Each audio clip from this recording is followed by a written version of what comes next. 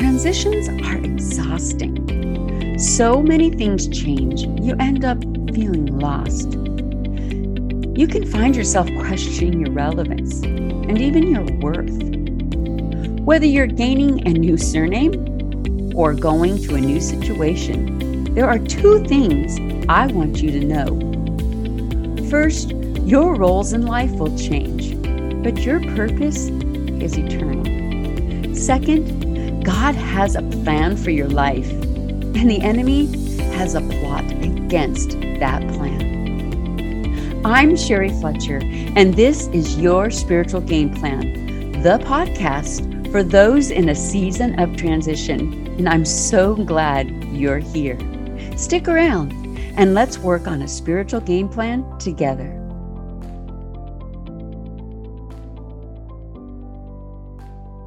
She could barely stand still as I tied the bow around her tiny waist.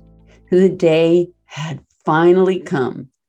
She had practiced being a flower girl many times, but not in the dress. And now she was wearing the dress. It was for real. Her self-confidence grew at a rate that her tiny frame could not contain.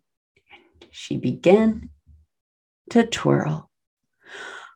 Arms outstretched and eyes closed, and the smile of one who accepted her radiance.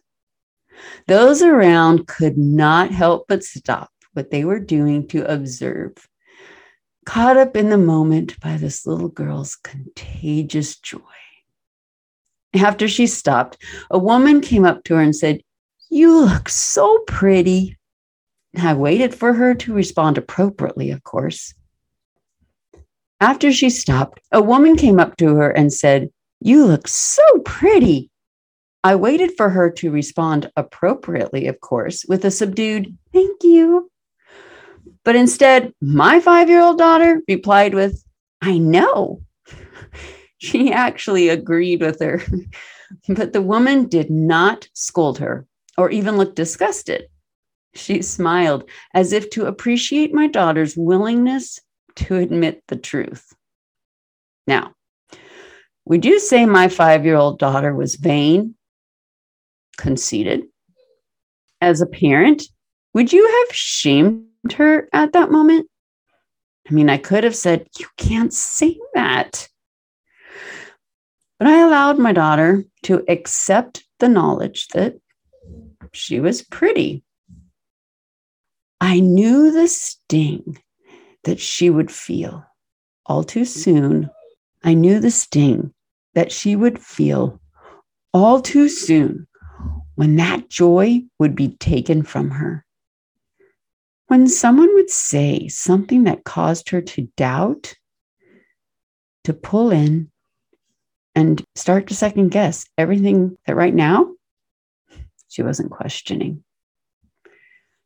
I wanted her to hold on to that pure joy of just being herself, of accepting who God saw when He looked at her, the dreams He wove into her, the uninhibited person who didn't care where she was or who was looking, but would twirl. What if that woman had said something like, "Well, you naughty little girl, where were your manners?" We think that was harsh, right? I would consider that kind of correction picking on my child, and it would not have gone over well. Nobody I know likes it or thinks it's fair when their child is picked on. God doesn't either. And yet the enemy does that to us all the time. He picked on us before we even understood what was happening, shaping our reality, stealing our joy. And like we learned to sing all those years ago, well, at least I did, He's been blowing out our little lights. I loved watching my daughter enjoy the knowledge of her beauty that day. People often tell me that she looks like me, and I know she loves to write and sing. And I see the traits of her father in her soft brown eyes and her loyalty to friends and coworkers, The field of work she is in has a lot to do with the influence of her dad. Our children, whether we give birth to them or adopt them, will pick up our traits, and we delight to see that, don't we? We did our best to create and provide a home that nurtured the light God placed in her, hoping to keep the distortion of the world at bay as long as possible. And that was God's original plan too. And God created this beautiful garden, and he filled it with a sun, a moon, stars, clouds, animals, fish, plants, birds, flowers. I mean, can you imagine the sounds and the smells? And there's fruits and all these beautiful things, so vivid. And then he said one thing that he had never said before. Let's make man in our image. The image of God. God was so happy and overjoyed. He wanted to show his children everything he had made for them. God blessed his children, and he told them to be fruitful and to multiply, fill the earth, and to subdue it. He told them that they could rule over the fish of the sea, the birds of the sky, and every creature. He said, look over there. I've given you every seed-bearing plant on the entire surface of the earth. I've given you plenty of food. Look I gave you birds. I gave you creatures. He was so excited. He saw all that he made, and it was very good. He was a pleased father. There was only one problem. He couldn't keep the distortion out either. There was someone who wanted God's identity. Actually, he wanted to be God. God had an adversary. He didn't want to live under God's authority. He is still seeking to devour the image of God, and that is you. You and I have the image of God, and we have the ability to create, and we are the heir to the throne that he feels entitled to. We are told that the adversary even said in his heart, I will ascend to the heavens. I will raise my throne above the stars of God. I will sit enthroned on the Mount of Assembly. I will make myself like the Most High. That's a pretty gutsy entity. He can stand before God with a heart like that. Then you and I, we're just target practice. I mean, the enemy hates us. He hates you. He hates me. And now there's more and more and more of us, and God is blessing us, and God is adopting us, and God is making us heirs to the very throne that the enemy wants. No wonder there's war. The only problem is the enemy knows that he is no match for God. But there's one area that he can cause pain. So much pain that the pure joy of watching it, even if it only lasts for a little while, is worth it. Where's that area? God's children, right? I'm a parent, and I would much rather take the pain than to ever watch my kids go through it. That's pure evil. Picking on children is just not right. And the enemy is not just picking on you and me. He wants to steal our joy, destroy our dreams, and keep us from shining the very light that God placed in us. God designed you with hopes, dreams, and aspirations because they give us joy. And when we're living them out, when we're chasing them, and when we're serving others with them, we shine. Ephesians 2:10 tells us that we are a masterpiece. You are a masterpiece created to do works that God planned. He planned for those works long ago. So, what are your dreams? Do you see yourself serving in a mission field? Do you see yourself mentoring, maybe in a school or a prison or in a rehab? Do you see yourself writing a book, producing music, climbing a mountain, maybe sharing your photography or your art or your cooking? Do you have ideas, but you think no one will take them seriously? Maybe you've been told they're silly. I'm sure glad Thomas Edison didn't think his idea was silly. What if Carl Benz or Henry Ford or the Wright brothers had listened to naysayers? And I'm sure there were plenty. And right now, I am so thankful that Steve Jobs chased his dreams.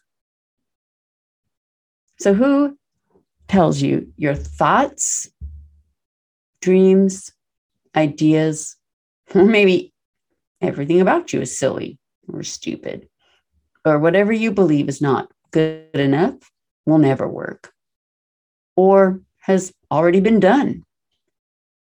Even if it comes out of the mouth of a human being, they are only a means of transportation.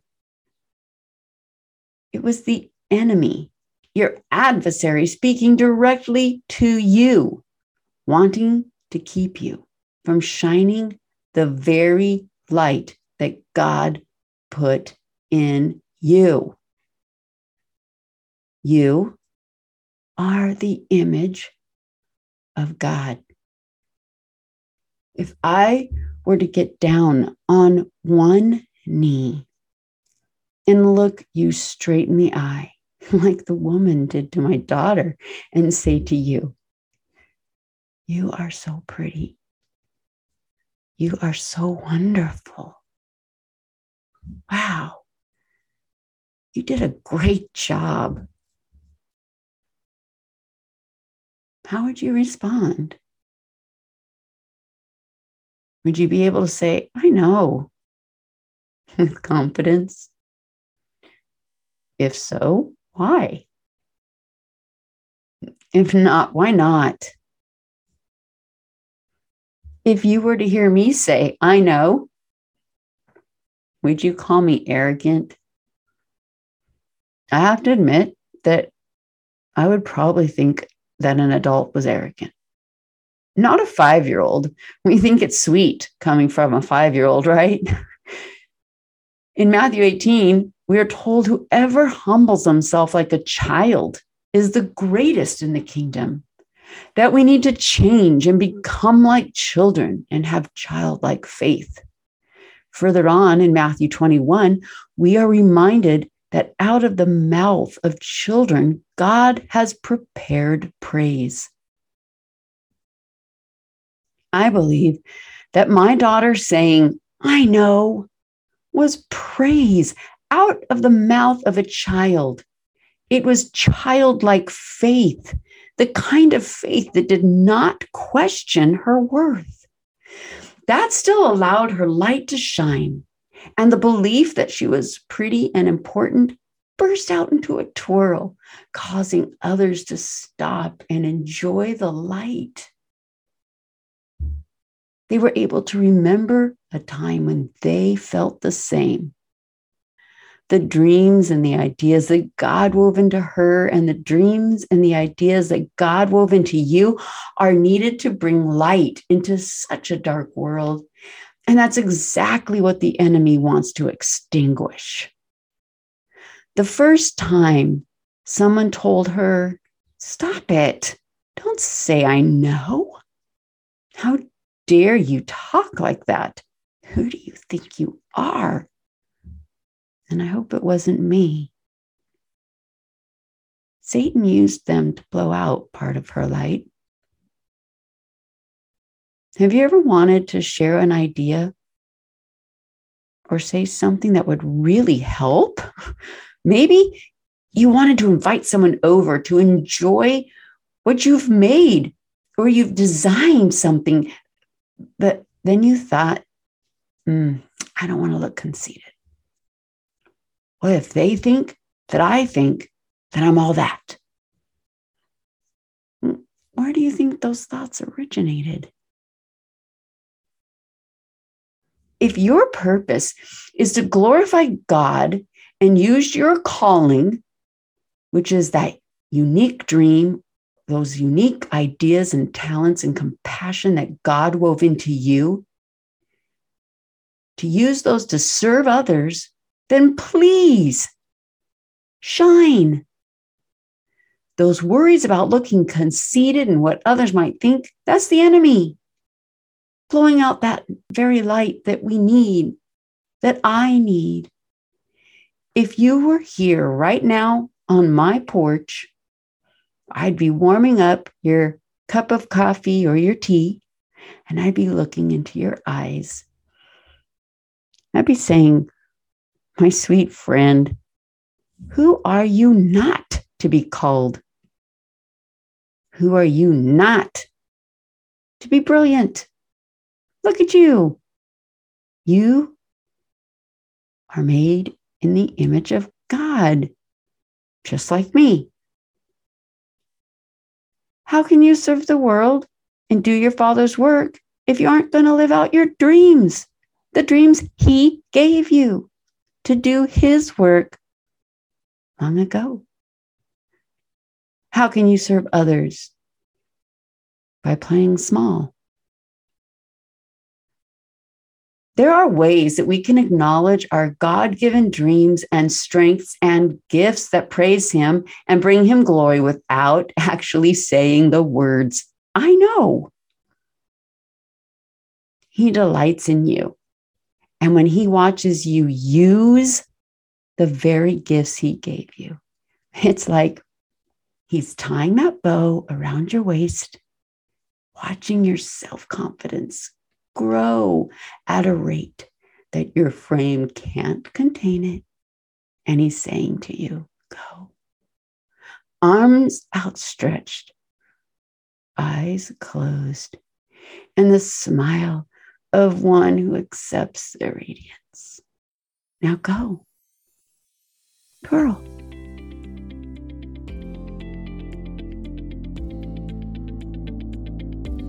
I was so lucky that someone actually captured the moment. You can see the actual twirl and a couple in a distance watching my daughter with a smile on my Instagram page, Sherry Fletcher. And while you're there, click follow and even share if you thought of someone who would be blessed by the story. Thank you so much for listening to today's episode.